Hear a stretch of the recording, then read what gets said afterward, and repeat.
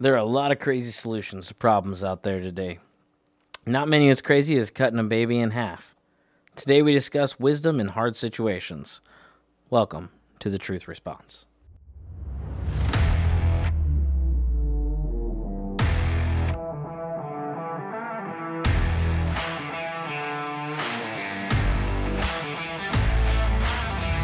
This is The Truth Response.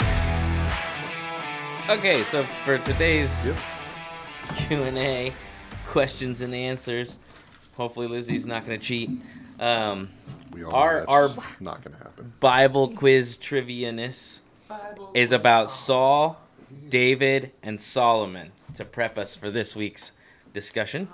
David and Saul. Yep, so all the questions have to do with Saul, David, and Solomon. All right? No heart, Does that mean whole I have heart, the answer? half heart. Yeah.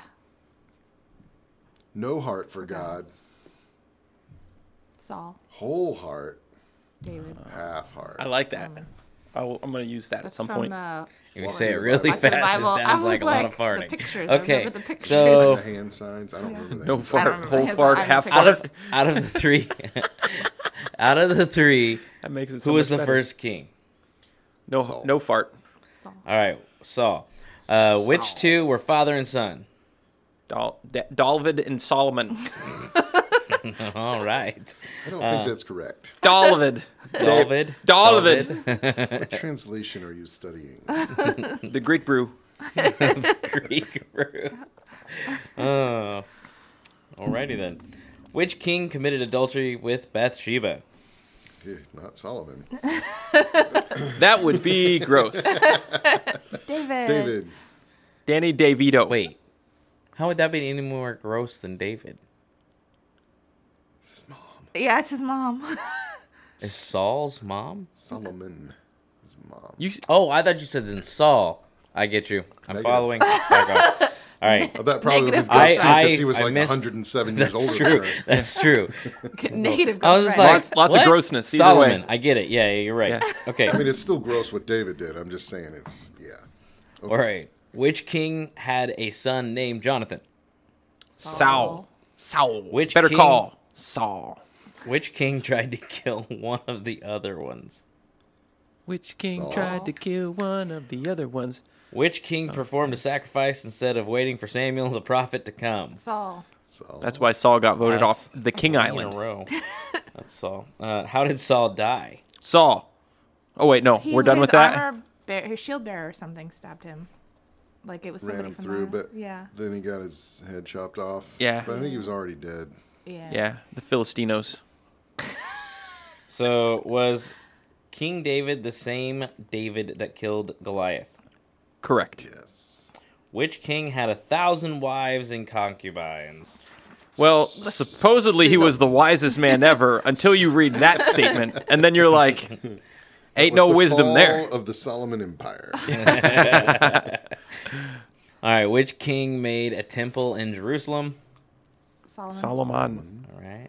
Even though David prepared everything for it. 'cause Come, David- he Mr. was Solomon, like, "You're not solo gonna do me it." God was like, bananas. You're not gonna do it, David. And he was Daylight like, okay, I will come prepare and me everything want for it. go.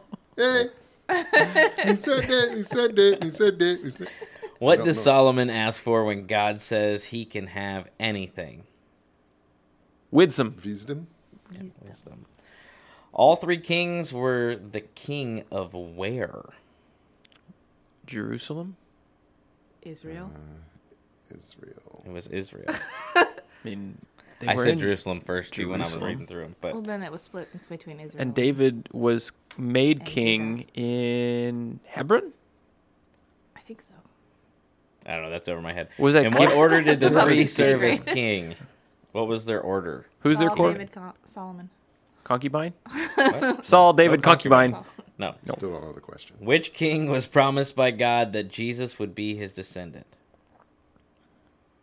Davido. All right. We're going to be talking about Solomon today. Solomon. Guess Eman. Oh, this one was Solomon. this was multiple choice too, but I didn't give you the multiple choice. You're a jerk. Well, you Oh, did those were because easy. you said it was Those were either easy. David, Saul, or Solomon. So you did give That's us fair. the multiple yeah, no, choice. You're right. You're right. Yeah. Except What for the was Jerusalem question thing, B? that was the trick. Yeah. What was answer D on each one of those? I was curious. none on a lot of them, actually. Oh, It was none like- of these? Yeah, well, there was three, none of them, none of them, none of them, none of them. There were 4 different options for how did Saul die. 2 for the yes or no question of was David, There was 2? the David and There Goliath. wasn't a maybe? A none of them, a none of them. There were 4 options for the what did Solomon ask for. 4 options for the kings were of king of where. I guess 4 options for the order. I guess that makes sense. The king of And under. then none of them. There was a lot of none of them's on there. The Not king doing of it. under there. Not doing it. What was Nun's son's name? Under there. Nun's son. It's under there. Joshua. Underwear. Eh. I just made me say underwear. All right. So today we're gonna be discussing Solomon and the 2 moms and their predicament. Does anybody want to read 1 Kings 3:16 through 28? 1 Kings 3:16. You know, if I'm going to do it, I'm going to dramatize it. I say you Sounds should good. totally just dramatize sold this it. one. Oh, goodness. 1 Kings 3:16. Now, 2 prostitutes. Yeah, sound effects are welcome. Came to the king and stood before him. One of them said, "Pardon me, sir, my lord. This woman and I live in the same house, and I had a baby while she was there with me. On the 3rd day after my child was born, this woman, she also had a baby. We were alone. There was no one in the house but the 2 of us. And during the night, this woman, her son died because she lay on him." Dun, dun, dun. That's good. "So, she got up in the middle of the night, and she took my son from my side while I, your servant, was asleep. She put him by her breast, but her dead son by my breast. Next morning, I got up to nurse my son, and he was dead. Little did she know, it was not her son. Dun, dun, dun. But when I look at him closely in the morning light, I saw that it wasn't my son I had born." I think everything just always sounds far better with some little British accent. I just imagine that this is exactly how this played out. Cockney. Yeah. I'm Yeah. picturing something from like, maybe the Demon Butcher of Fleet Street. Or something. You're going to go down and make some meat pies next. Meat pies. Maybe the dingo ate your baby. Wait. No. That's Australia. It's man. Australia. Okay. It's a little further south. The other woman, she said, "No, the living one is my son, the dead one is yours." That's a little overdramatic, right? That doesn't quite It's fit. a scary woman. I think I would let her have it. I feel like this is a scary woman. Yeah. The first one insisted, "No, the dead one is yours, the living one is mine." And so they argued before the king. The king said, "This one is yours. My son is alive and your son is dead." While that one says, "No, your son is dead and mine is alive." Then the king said, "Bring me a sword." So they brought a sword for the king. He gave an order, "Cut the living child in 2 and give half to one and the other half to the other."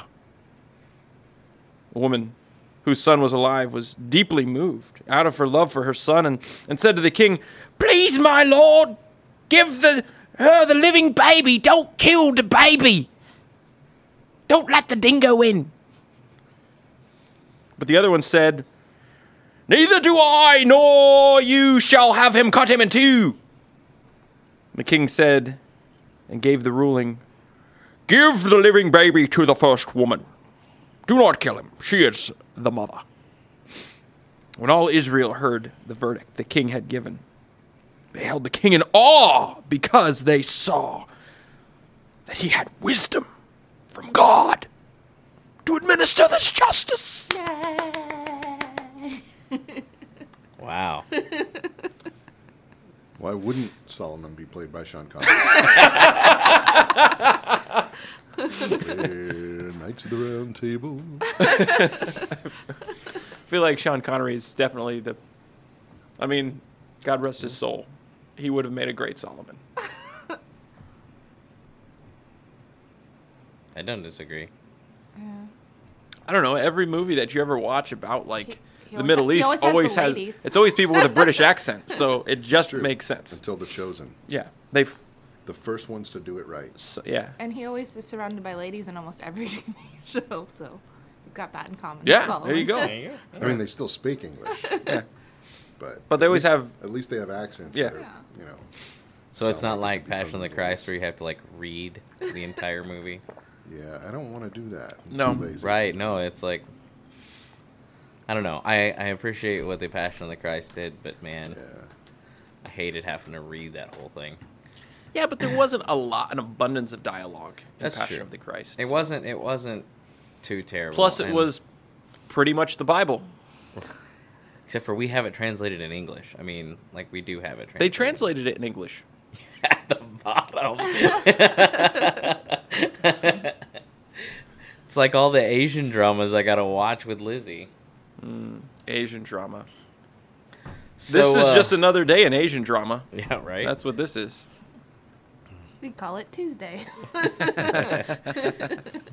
Some of the Asian horror flicks. Please, sir. Pretty good, actually. We will come. So, We must the come. reason I wanted to talk about this was because I feel like We have your order in 15 minutes. the baseline concept of We come to the king. We have an order in 15 minutes. the baseline oh my gosh, I can't even think now. Content? Yeah, Concept? the baseline of what is going on in this happens on the everyday in our life, right? Not necessarily that the baby's dying or anything like that, but the fact that like you got lots of mess and confusion and dual reporting and narrative driven everything and all of this stuff, and generally speaking, we don't utilize any kind of wisdom in the discerning the truth, right? So, Lots of Just babies wanted to- being stolen and switched out for dead babies. right, Right? yeah, Yep. probably happens a lot more than we know. Mm. It's kind of weird. And morbid. Very. Oh man, yeah. We're not talking about babies right now, right? I hope not. Okay. I just want to make sure that we were on the same plane there. But I was when we read through this and it says that they came before the king, like it had gotten that far. They could directly appeal. That There was a seems- direct appeal to the king. Like that would be almost like getting a speeding ticket and Yeah. being like, "I appeal to the Supreme Court." Well, Rome had it too. I mean, Yeah, that's you could, that's how. yeah. Yeah. That's how. Yeah, Paul played that card. Played right? that card. I appeal right? to Caesar. Yeah. But you had to be a Roman citizen or whatever. Yeah. Yeah. Yeah. Yeah, so they didn't have like a court hierarchy system like we're used to. Like they had local judges, like not that wear robes and wigs, but maybe they did. So they had that local judicial type system. Most of them were pretty corrupt, though.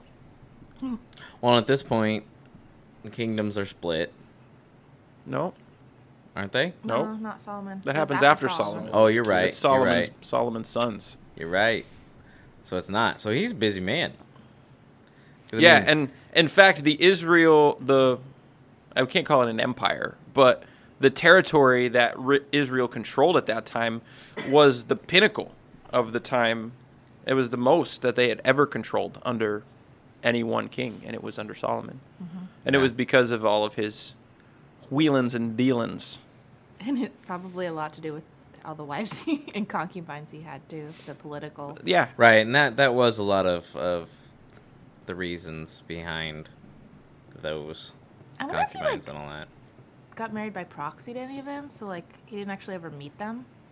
that's possible because we read about him marrying the daughter of the Pharaoh in Egypt, and how that was like a strategic thing. And I mean, Israel is kind of a weird place because it's it doesn't have an abundance of really great stuff, but it's between two places that had an abundance of really great stuff. And everybody wanted to control Israel, so they controlled the trade routes. So, and you have a lot of that same stuff kind of happening in modern Israel and modern conflict that's happening there too. It's like Israel's really cool from like a Bible scholar perspective, but if you go there, you're like, I mean, it's the size of New Jersey, for crying out loud, and nobody likes New Jersey. I don't care who you are. Nobody likes New Jersey. Because of its size. Primarily. And it smells funny. And it's the only state in the union you have to pay to get out of. Yeah, not even California is that low to make you pay to get out of the state. You have to pay to move out of California, though. I feel like the main reason people don't like New Jersey is because of the New Jerseyans. That's fair. Yeah. Yeah. So if you're from New Jersey, we're just here to offend you. I'm sorry. I'm from Pennsylvania, so every state has its New Jersey. And like if you're from Florida, like Georgia is your New Jersey. But pretty much everybody can be unified. We just don't like California. Yeah, we can all stand on that fact. That New Jersey, be glad you're not California. I mean, it probably doesn't smell quite as bad in California as it does New Jersey. And it's, Well, yeah, but there's more land. might not be in quite as California, dirty. so you can't really. Yeah, there's some beautiful parts of California. I mean, I've never been there, but I've seen the pictures. I've been to some beautiful parts of California. Yeah, there's Hemet, nothing. Hemet's gorgeous. Yeah, and I will say, Idlewild? as someone that Hemet, had not as much. Idlewild. that had yes. vacationed regularly in New Jersey, because you'd go down the shore when you're from Northeast Pennsylvania, and down the shore means you're going to Jersey. So I spent many summers in Wildwood. And Cape May is beautiful. Okay, But- I'm gonna shoot this rabbit. Okay, please do. Let's get back to. So, Please what ran us down this rabbit trail? Oh, the size of. talking about the kingdom, Israel, right. Yeah, under Solomon, like now it's piddly in comparison to what it was under Solomon, and that's still not even what God promised the Israelites if they'd remained faithful to Him. When the whole Abraham thing was like, here, we're going to mark out all this territory. It's all going to belong to the people that I'm going to raise up and bear through you. But Solomon, like, somewhat brought some realization to that dream, but it was still not even what God had firmly promised. So I think there's some wisdom in that even despite Solomon's wheelings, dealings, his wisdom, it still never reached the pinnacle in which God said, I will give you all of this if you just trust me and follow me. Well, wasn't Solomon also the one that like tried to seek, fulfillment and all sorts of things? Ecclesiastes. Yeah, there you I go. mean, like, There is so nothing new under he the sun. obviously, Meaningless, with all his meaningless. wisdom, right? Like, he still sought other things besides God to fill him up. Yep. And so, Yeah. I always get really, like, conflicted because God grants him wisdom, right? It's the one thing he asks for. And he's like, cool, I'm going to make you the wisest man ever. But along with that, I'm also going to make you the wealthiest and most influential man, at least in the time as well. And I always wonder, like, where's the disconnect where Solomon had this experience with God on this mountaintop. He built him his palace, or the temple, and then he built his own palace. So there's some like non-wisdomy stuff in that too, because Solomon spends 7 years building the temple, which is going to house the Ark of the Covenant, which is basically the brand new tabernacle, right? And then he spends 13 years building his palace. Yeah. So then all of a sudden you're like, is this wise man really as wise as he should be? But he built the temple to the exact specifications He did. that God gave. Yeah, Yeah. So if Solomon was left to do it his own way, maybe he would have it's fair. spent 20 years on it Yeah. or whatever. that and he had like 1,000 concubines. I mean, that's Yeah, a big where are they gonna place. I live? me's Yeah. got to, Yeah. and then their servants, and then their Yeah. it's a big place. I mean, Looking for 1,900. Yeah. What do you got on the Bedroom. market right Yeah. do you have a 100,000 square foot house? Yeah. Yeah. now? Oh, 100,000? That's not near enough. Okay. Yeah. You're right. I'm sure you're right. Yeah. So yeah, I always get caught up in that whole like wisdom thing, but he did some really dumb things for being so wise. Mm-hmm. Number one, marrying more than one woman. Dumb, right?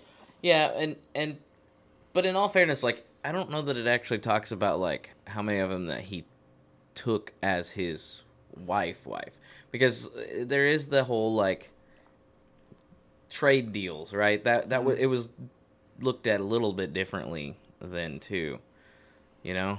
Yeah, but there was still I obligations. guess more than one still. There is. were still obligations that you would have to your wife, even if you took her as a I guess that's pawn true. to negotiate. Yeah. And he had a lot of kids.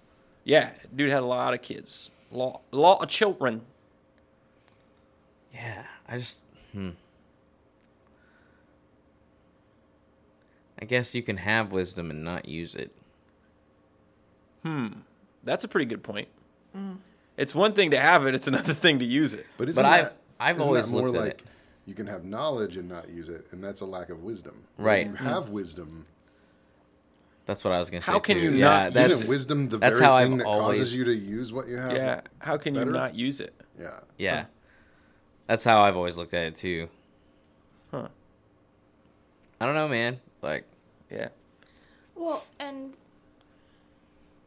if I remember correctly, like his pursuit for God, like the reason they said he has a half heart for God is as he got older, he started to follow his wives and all their foreign gods and all that stuff, and they started to pull him away from God, like, Yeah. and more of his declining years and stuff, like, but it's something that he allowed into his life that would eventually pull him away from God. Maybe it's one of those like it shows that even the greatest wisdom Yeah. of humanity can be swayed. Yeah. I don't know. There's got to be a lesson in there because you read Psalms that Solomon writes. I mean, Ecclesiastes is such an incredible book. You read Proverbs, right? The wisdom of Solomon there. There are other extra biblical books that are loosely tied to Solomon as well. You know that he writes over 1,000 Psalms, 1,000 Proverbs. I don't know, something like that, right? Okay, you're all just nodding your head, looking at I me. believe you. But it says that in the Bible somewhere. It says that it's contributed. Proverbs and Psalms are abundance of them are contributed to him. You're forgetting the most controversial one of the group, though. Song of Solomon, yeah. Maybe that tells you where his mind was. Exactly why he got himself into that's trouble. proof that Yep. it wasn't just, trade deals. It was definitely more than that. Yeah. And okay, so maybe we backpedal this one step. Maybe just because you're wise doesn't mean you don't have a sin nature that you act on. Yeah, just because I know something's right doesn't mean that that's what I'm going to choose. Yeah. Like, I still make the decision to do the same thing that I did yesterday that was sinful today. Like, Yeah, there's still room for failure. I mean, God didn't decide to make him perfect. Right. I and mean, like, he you just had wisdom. You think about it, and he had a horrible example for like what a father figure is in his actual dad. Like, Yeah, Like- the apple didn't fall far from the tree on that Like- one. Like David obviously was a womanizer as well.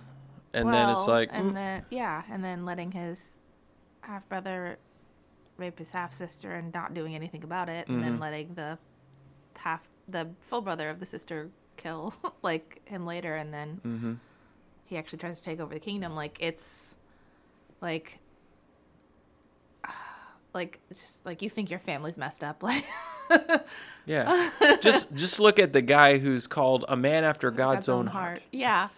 And, Solomon, you see all these stories of David and how busy David was. So how much did David actually have in the raising of Solomon? Like, Well, yeah. I mean, that was pretty typical, right? yeah. In the ancient world where at a But certain if age you're a boys king, would it would be more, I would think you would be less likely to be That's fair, around. but should Solomon have even been the king? Yeah. No. That true. went to the oldest son. And in fact, that is part of the controversy that Solomon runs into, is that David's oldest son at the time, which is... He rebelled against him, and tried to kill him, I believe. Yes. Well, and then when the kingdom's divided afterwards, it's after Solomon. And wasn't it? It was his general and somebody else, right? Okay, so Adonijah. Disgraced. That's it. Adonijah was the next one. in when line. David became king, did God just do away with the whole, like, Samuel concept of picking the next king thing? Like, because Samuel picked David, like God picked David through using Samuel. Yeah. Like, did that go away all of a sudden and it became just Yeah. lineage? It did. Yeah? Yeah, because it said that David will have a man on the throne forever. So it will be his lineage for all time that will sit on the throne. And then obviously Jesus is an allusion into all of that, but you also have to look at the dual fulfillment of the prophecy too, which should be David's true heir. And that's what you find even in the warring kingdoms when the split happens, it's still basically David's ancestors, or David is the ancestor of those that sit on the throne. Until there was no more throne. Until there was no more throne. That makes sense. And even at that point, you're like, what the heck? What the heck? Like, didn't God make this promise? Is God not following through in his promise? And then, hello, New Testament. Hello, Yeah, but Book even of if Matthew. even if from, like, if David was the last one on the physical throne, wouldn't the prophecy still be fulfilled in Jesus? I mean, not saying that it couldn't be, but I'm just saying, like, I mean, you still have to trace all the lineage, just like you run into in the genealogies opening the gospel. yeah. So that is true. Like, it could be, but historically it wouldn't make any sense. Like, in the ancient context, that wouldn't make any sense. That's true. So, yeah, it had to be a son of David, and it was succession, and that was why there was a little bit of controversy when Saul died, right? And Jonathan, who would have been the next in line, like, that was why there was a little bit of conflict when there was this other heir apparent, which is Mephibosheth, which David honored at that point. That was why the people were kind of like, whoa, what are you doing? Because that is a descendant of Saul, which means he could cause some conflict, could cause some turmoil. Was he the one with the clubbed foot? Yeah, he was the Okay. one. Yeah, Yeah. he had an issue walking. So, I mean, people They kind hit him of and- looked down yeah. on him on that. So, Yeah. but David honored Saul through this crippled descendant. Wasn't it Jonathan's son? Could be. I think it was Jonathan. I think, if I remember correctly, Yeah. it was Jonathan's son. Derek says yes, so it's got to be true. And not Derek Stevenson, because it might but, not like, be true then. David and Jonathan, like, were so close, their friendship and everything. Yeah. And then, like, I couldn't imagine losing, my best friend, but then, like, thinking all of their family had died and then finding somebody that's related to them and being, like, so excited, like, and, like, wanting to help take care of them and make sure that they're okay for the rest of their life. Yeah. Because, like, lost everything and everyone. Like, I don't know. Yeah. Yeah, so So, go ahead. Your turn. well, I was gonna say back to what we're talking about, like the passage we were talking about, like, so in this, there's two different narratives going on, both claiming to have the truth, right? And Yeah. and one is the truth, one is not the truth. So just word of mouth claiming something's true isn't necessarily good enough always. You know, you got to kind of read between the lines and force a truth to come out, right? You actually have to be seeking truth to find truth, or else, you know, could have been either woman's baby. So how do we work on thinking more critically like that? You know, I mean, in this case, so it cut the baby in half and give him, I mean, he wasn't actually Going to cut the cut the baby in half. He kind of knew that the real mom wouldn't allow that to happen. And pause for a moment. The other woman was like, yeah, just cut the baby in half. Yeah. Like, What psychopath? if you wanted the baby in the first place, why would you just go along with that? Like, Yeah. I don't know. Maybe she had a little bit of crazy going on from killing her baby. I don't know. But Maybe she brought that with her. Yes. Maybe she was crazy before she killed her baby. could be. Like, she brought her own lunch. But I just mean, like, you know, how do we practice something like that? I mean, we've got media, right? And social media and all of the medias, and everyone's spitting a narrative, whether it's right, wrong, in between. There is no in between, by the way. It's just black and white, true and not true.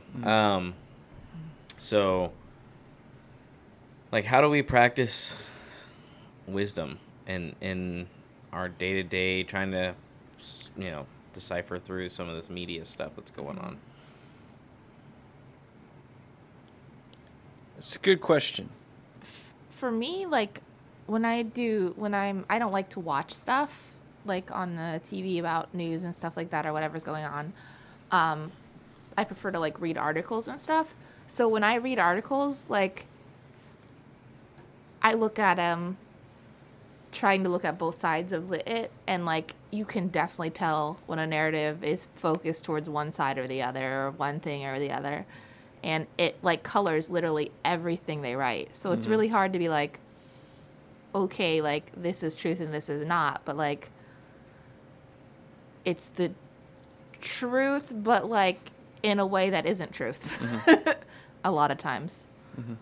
So it's really something hard to discern and to figure it out. And like, you know, I think so many people in the church, so many people, like, because I've been reading a lot about spiritual gifts lately, and like people like discount discernment as part of that, being able to tell whether something's of God or not of God. Like, it either is or it isn't. Like, there's no which way. Like, there's no other option. Like, and having that spirit, and some people are really gifted with that, but like some people, like, they have to work on that discernment.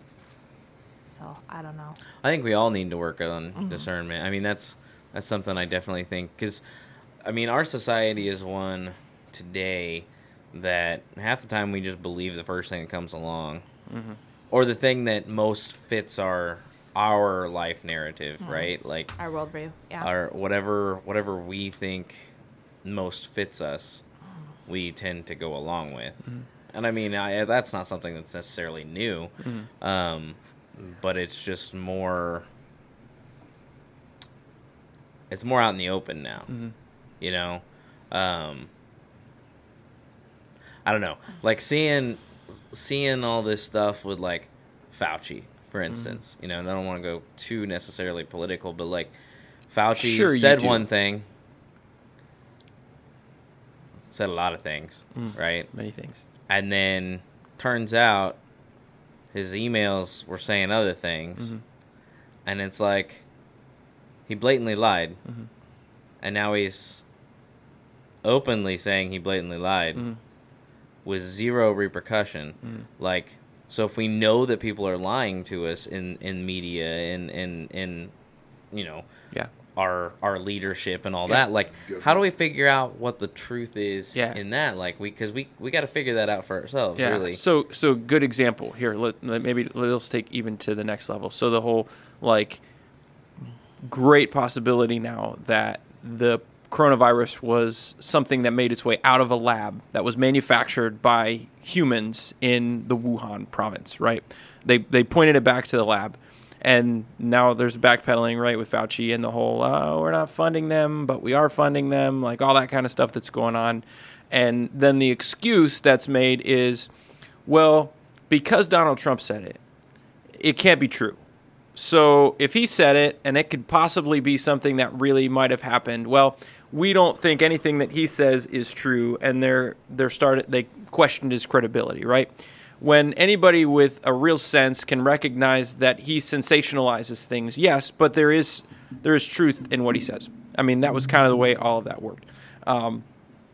So we have to have that heart of wisdom to be able to discern and not just take people's word for it, right? Because we live in a place where the things that are being sold to us are being sold to us for a reason, right? Because we don't do a great job of standing on the non-flashy, the unflashy, unbiased truth, right? We want there to be a juicy story attached to it, right? We want there to be controversy attached to something because, I don't know, it stirs something inside of us. Our sin nature, maybe? Like, kind of like Solomon, maybe? So I love what the psalmist writes in Psalm 90. This may even be pulled out of context, I hope not, but teach us to number our days that we may gain a heart of wisdom. So that's a really great line in there. Teach us to number our days so that we may gain a heart of wisdom. So what does that line tell us? It tells us that our days are numbered, right? That the maybe 90 years that we're given, I mean, what's the average life expectancy? 70s, right? Early 70s. That we look at those things and we have a hard time seeing the end of it. But God's not only seen the end of it, of our lifetime, he's seen the end of eternity. And the end of our age, right? The end of the time of humanity existing in the realm that it exists right now before the restoration through Christ. And we have such a long time recognizing that there is a long game and we're just one small, insignificant part of the long game that's being played. But we want to try to make an impact as much as possible right now. But we don't recognize that the impact we're called to make is one that's meant to have eternal repercussions. Like, we're called to make an eternal impact on the lives of the people around us by pointing them to the one who can offer them eternity. Yep. But that's not really sensational, right? I mean, it should be, but it's not. Yeah. Why? Because then does that mean the things that we do can be mundane and there's worship in that and there's significance and importance in the mundane? Because we don't want mundane, right? We want extravagant. We want biggest, best, boldest, loudest now. We don't want to wait for those things. Be still and know that I am God. That's the hardest part. That's for me is the hardest part is like just being still and listening for God. And there's so many distractions, so much media, so much everything surround us that it's just hard to just be still and just be in the moment with God. And I think part of the issue with just people like nobody's unbiased. Like there's people that said they're unbiased, and I'm like, no, you're biased towards something or another. You're biased. You lean more towards one side or the other on every issue. Like there's not somebody who's completely like, oh, it doesn't matter. Like it doesn't affect me, or it doesn't, it doesn't have anything to do with me. Like, and then there's people that like, they hear that biased opinion and then they don't do their own research or look into it or do things like that. And then they continue to preach that or spread that biased opinion as if it's fact. And I think that's also something that Satan uses to distract us as well is because if we tried to do all the fact finding, it would take us a lifetime on just a couple issues, like not every single one of them. Yep. But not if we did it together.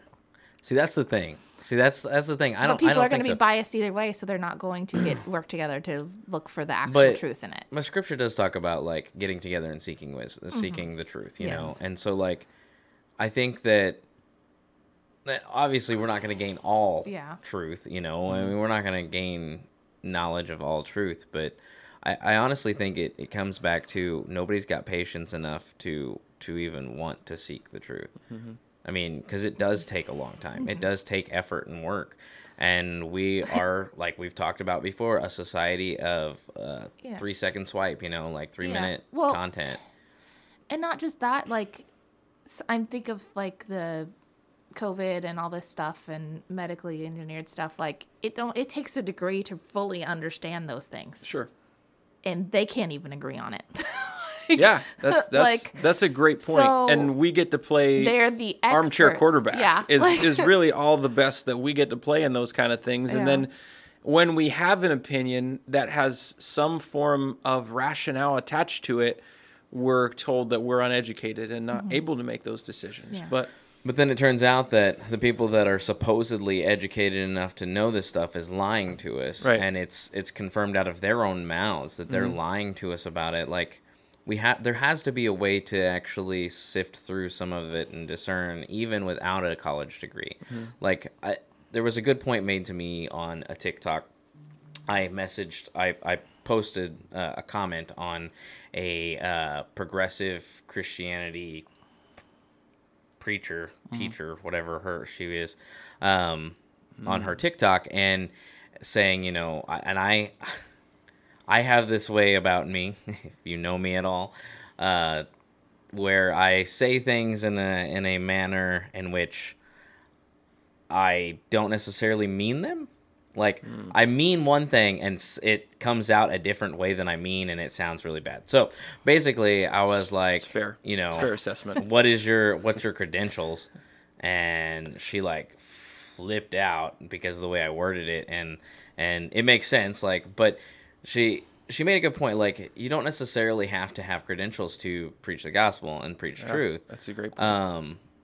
But at the same time, like, we do have to seek the truth in order to know it. Right. You know, we have to sift through and fight for that truth in order to know it. So I don't know, I think that we have a lack of want to, but there's got to be a way, you know, and maybe it's patience. Maybe that's the I think it is patience and desire. Patience definitely is one of those root medicines that we need to take and recognize. The other thing is we've got to stop putting up with the banter, you know? We've got to stop putting up with the grandstanding and the politicization. Like, think of the impact. Like, let's say without a shadow of a doubt, because there's probably one small little tidbit of shadow of a doubt that the coronavirus was manufactured lab in Wuhan, and imagine the repercussions if they would have fessed up and said, "Oh yeah, we made this right here. Here's the strain that we worked with." Would it have ever gotten to the place that it did? But one thing that we don't recognize is China is an honor shame society, right? And that would have brought great shame upon those who were involved, right? Not only them, their country. Right, and their country. And their identity is in China is they are their country. Right. Like, that is their identity. Yep. So, yeah, like, shame on that. But imagine the world repercussions. Like, we're talking about, I don't know, what did they say, 30 million people that have died from coronavirus in total. And 30 million? I don't know. I'll look it up. I might be making that up. I read something this morning that talked about the millions of people, and I'm pretty sure it was I don't think it's 30 million. 30 million. I mean, there's almost 8 billion people in the world. So What's 0.05% of that? I don't know. Do the math. But I'll talk while you're doing math because, hey, that's my job. So, yeah, nowhere near 30 million. Okay. It was almost 4 million have died. Okay. Well, you know where I read that? New York Times. Thank you. There's your biased opinion, okay? So what I try to do, not that what I do is right necessarily, but I read the New York Times morning headlines every morning. And I mean, it's just oozing with biasness. Every once in a while, they'll surprise me, and I'll be like, huh, they told the truth there. Most of the time, I'm like, oh, my gosh, can you, like, sling any more poop in my mouth at one time? Like, can you do that? It's not even possible. So I like to read that because of that, because I need to balance out the other stuff that I take in and that I read. And in between all of it is where the truth lies. And both sides are always trying to cover for their side instead of saying, hey, you know, we could get a whole lot farther if we just work together on this whole thing. Yeah, and the whole media thing and that stuff, like, somebody at our church, her husband helped get some kids out of a car in Canal. So, like, there was all this, like, I saw her post on social media, and then I saw a news article about it. Well, the news article said that the kids were that dad had crashed the car into a canal, got the kids out, and left the kids by themselves on the side of the road. Well, no, this lady's husband helped him get them out of the canal and got them to the side of the road. The kids were never on the side of the road by themselves. He put them in his car. Yeah, the dad fled. And the dad did leave them, but he didn't leave them on the side of the road with nobody. It made it sound like cops pulled up and found kids on the side of the road, left by their dad. And it was like, no, they were in this, you know. So, and I was like, and that's just an article about somebody doing something good. And how much did they get wrong? Like, Yeah, I mean, and it's in everything. Yeah. And, you know, So it's maybe Lizzie was right. I mean, like, maybe, you know. Write this down. fancy this. The thing we need to start doing, and Mike McGivern told me the same thing, and it's I asked him, you know, why are you always so quiet during meetings and whatnot? And he said it's because I've never learned anything from talking, and so maybe we should shut up and listen to everything that's going on, and not listen to give a response, which I'm really good at. I'm really good at listening to give a response. Okay. I was going to say, what part of that are you really good at? I'm really good at listening to give a response. I'm not really good at just simply listening. That's probably one of our biggest fights. Yeah. Over and over But and over again. maybe that's the key to it, is just listening to everything, you know, and waiting till you've got enough inputs to actually make an informed discernment, you know, on it.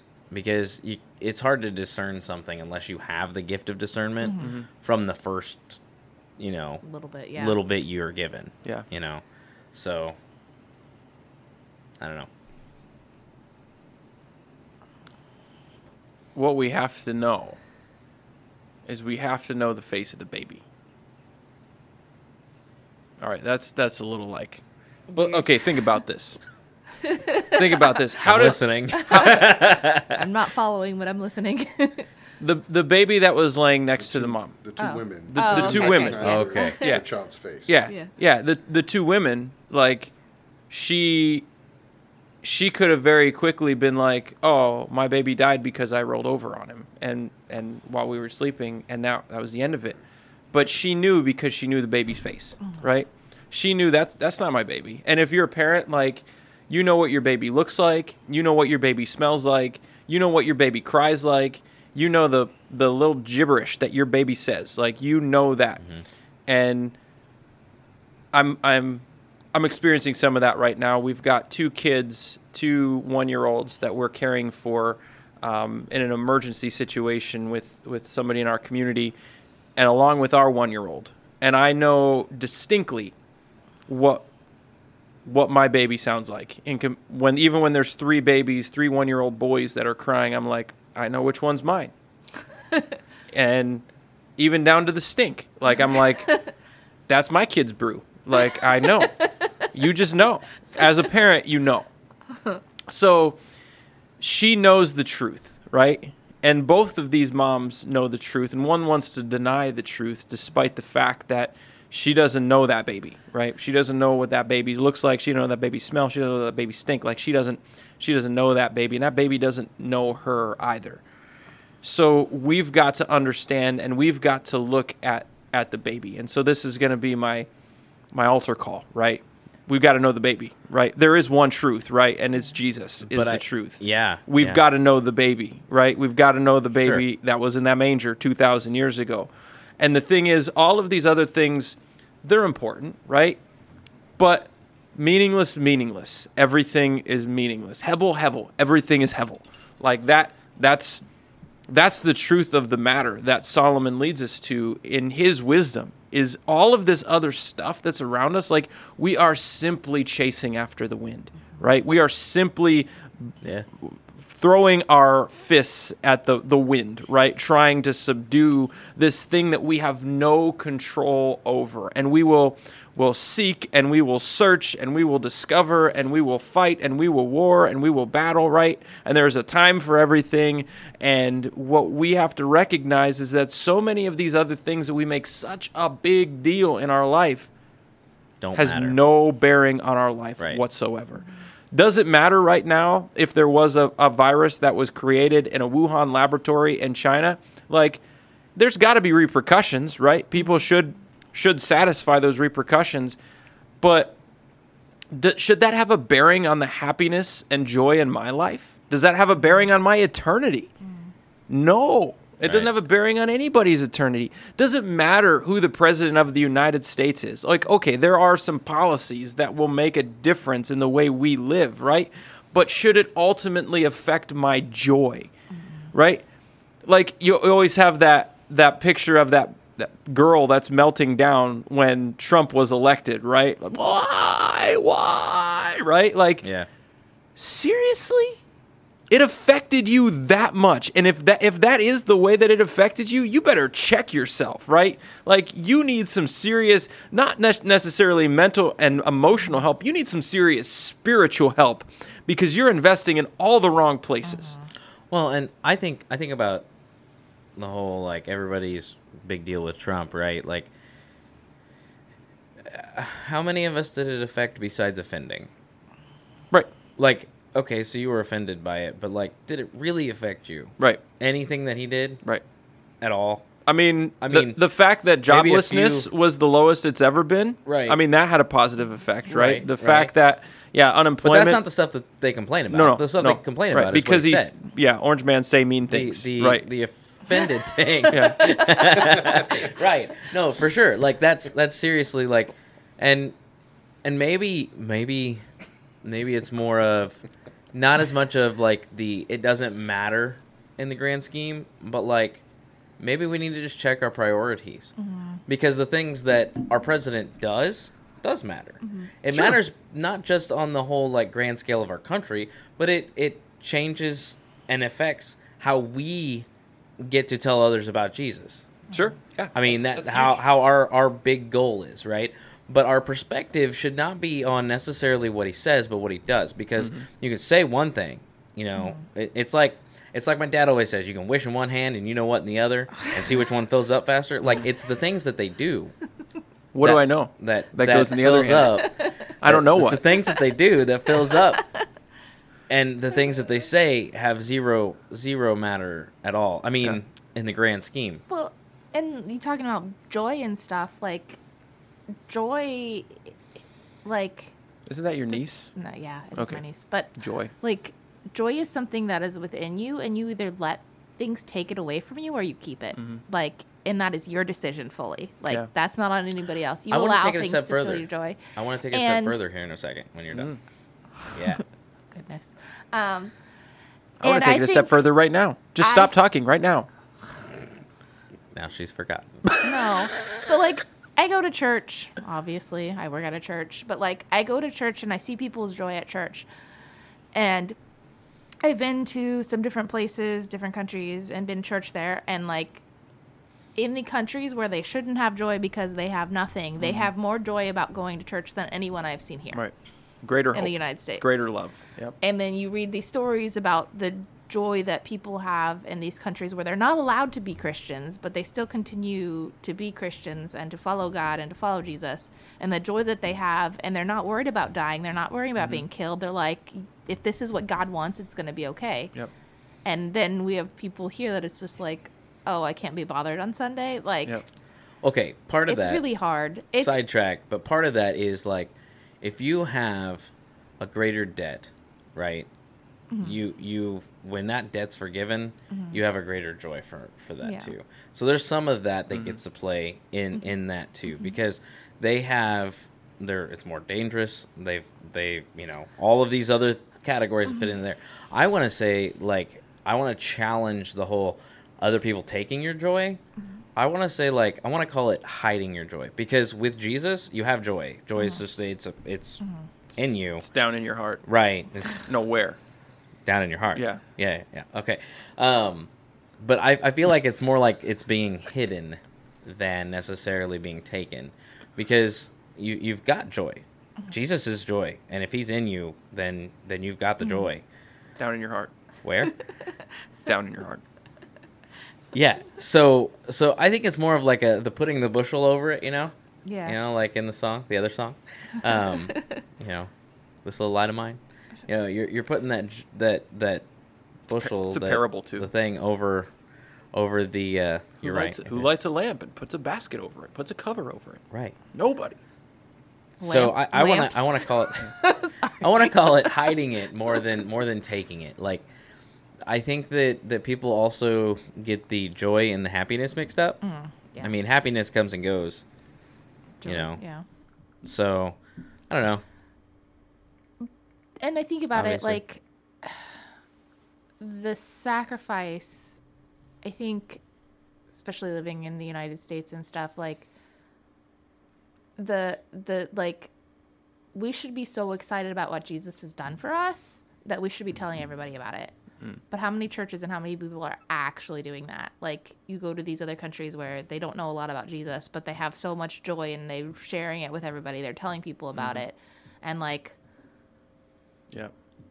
It's hard because we've been lulled to sleep. Yeah. We really have. We have the greatest privilege and the greatest opportunity as evagelicals to And- be able to share that hope and that faith in a way that is completely uninhibited. Not only that, like, we should be telling other people because we shouldn't want them to go to hell. We shouldn't want them to be separated from God. We should want them to have the relationship. Well, yeah, but, that's one of those things, like, I don't know. I think it's more important, the relationship side, than the heaven and hell side of the conversation. That's one of the things that I push always now, because, like, yes, hell is going to be horrible for those who go, right? Sure. Heaven's going to be great. But the relationship on the way and after is the most important thing. Right. It's the thing that pushes us forward. It's the thing that drives us. It's the thing that life is literally all about, is the relationship. It has nothing to do with the ending. Yep. Like, that's not the purpose or the point. So, It's because the ending's not the ending. You know? Like, Right. Yeah. you want to hang out with your best friend all the time, right? Most of us, most of the time.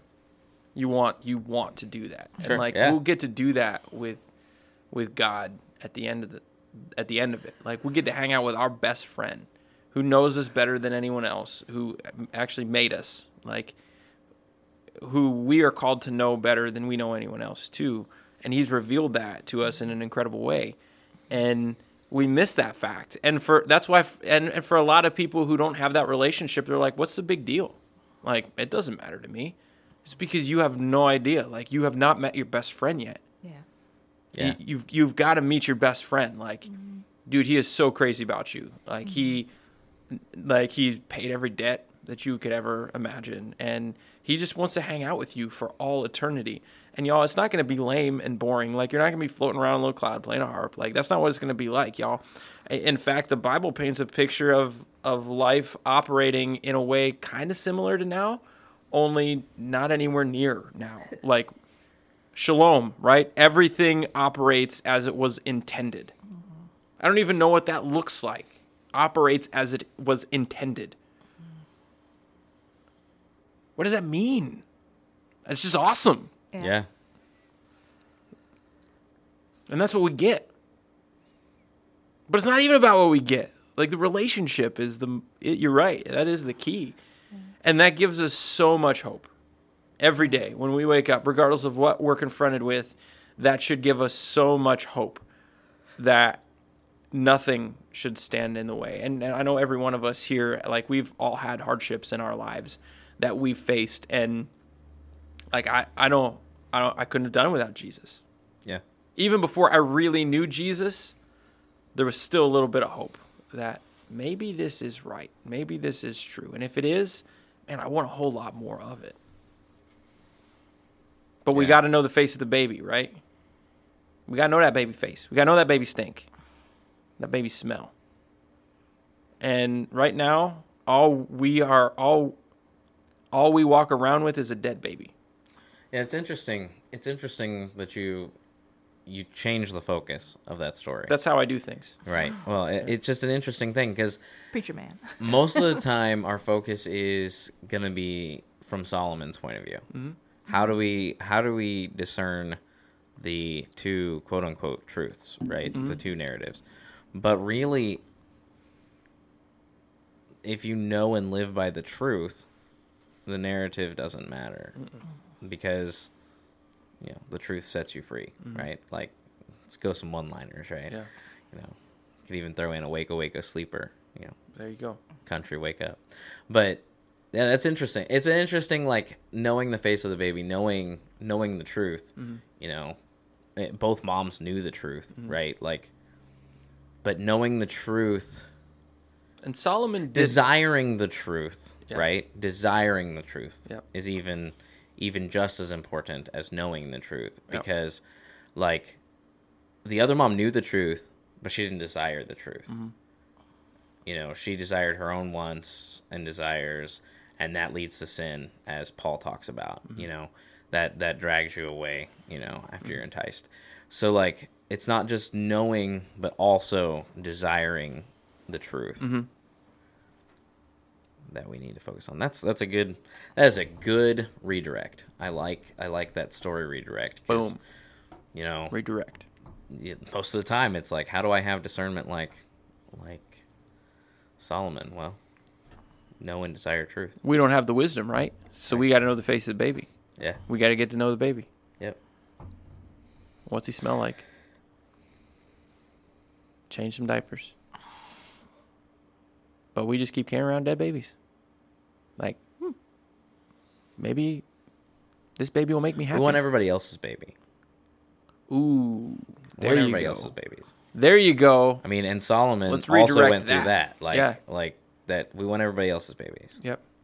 I know Jesus. Yep. But I constantly struggle with wanting money to fill me, mm-hmm. with sex to fill me, with all these other obstacles. Yep. We constantly want all these other things to fill me up, but we know Jesus, and we know He's the one that fills us. But we're constantly redirecting and losing sight of that. Yep. We want everybody else's baby. Yeah, that's what I love about the book of Ecclesiastes, and I wonder if that's where God's intention was by allowing Solomon to do the presumably foolish things that he did, was so he could write the book of Ecclesiastes and say this one single book right here is a complete narrative of the life of humanity. Yeah. It is, because we all chase after it. We all want. And then when we get, we're like, well, this didn't really scratch the itch, so there's got to be something more and better and different. And then we go chasing after some other thing, some greater thing. And it's not meant to condemn us to say, oh, we can't have nice things, or we can't achieve great things, or, we can't live life. presumably well from even our societal cultural standpoint, but what it's saying is that there is something greater. None of those things will ever truly satisfy you. It doesn't matter how much money you have. It doesn't matter what you create, what power, what significance you have. Like, you're always going to be longing for something. Like, I think that's summed up really well in like Steve Jobs, the life of Steve Jobs, like how his life ended. Cancer, died a horrible death, but one of the most powerful men in the world, and certainly at the top of the tech world. And you can see some of that happening in Bill Gates right now, right? One of the most wealthy men in the world, and now his marriage is falling apart, and all of this other stuff is coming out. He's had all these affairs and has mistreated interns and has done all of those kind of things, right? Because money corrupts the soul so often, right?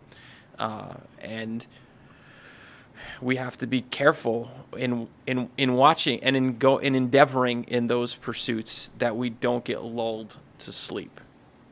Because when we do get lulled to sleep, like maybe that's our death that we're going to experience at that time. So we chase after the dead babies when we've got one that's very much alive, very much well in front of us, that we're called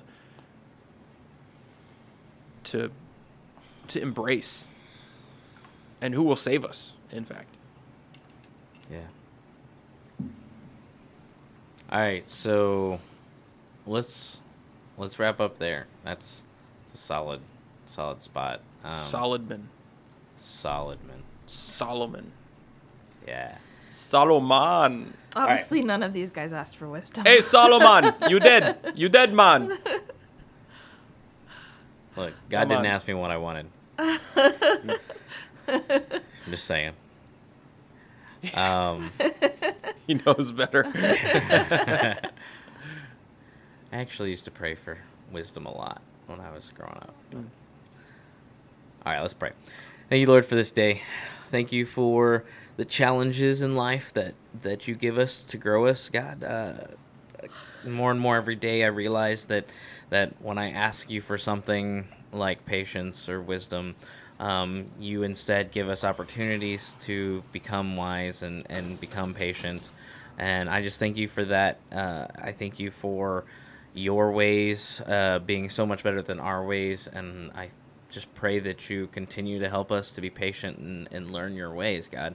I'm praying for patience for everyone that's listening. So I just pray that you give us those opportunities, because the more we listen and not to respond, God, the closer we are going to be to learning the truth. And I just pray that you help us and guide us in all of that. So thank you for this awesome time that we have together to learn and talk and chill. I just pray that you are glorified in all of it. It's in your precious and holy name. Amen. Hey, thanks for joining us. Make sure to subscribe and give us a like on iTunes and Spotify so that you will never miss a show. And while you're at it, check out our Facebook and Instagram pages and make sure you tell your friends about this show. You don't want them to miss out on the truth, because we are all about the truth here. Thanks for joining us this week, and God bless.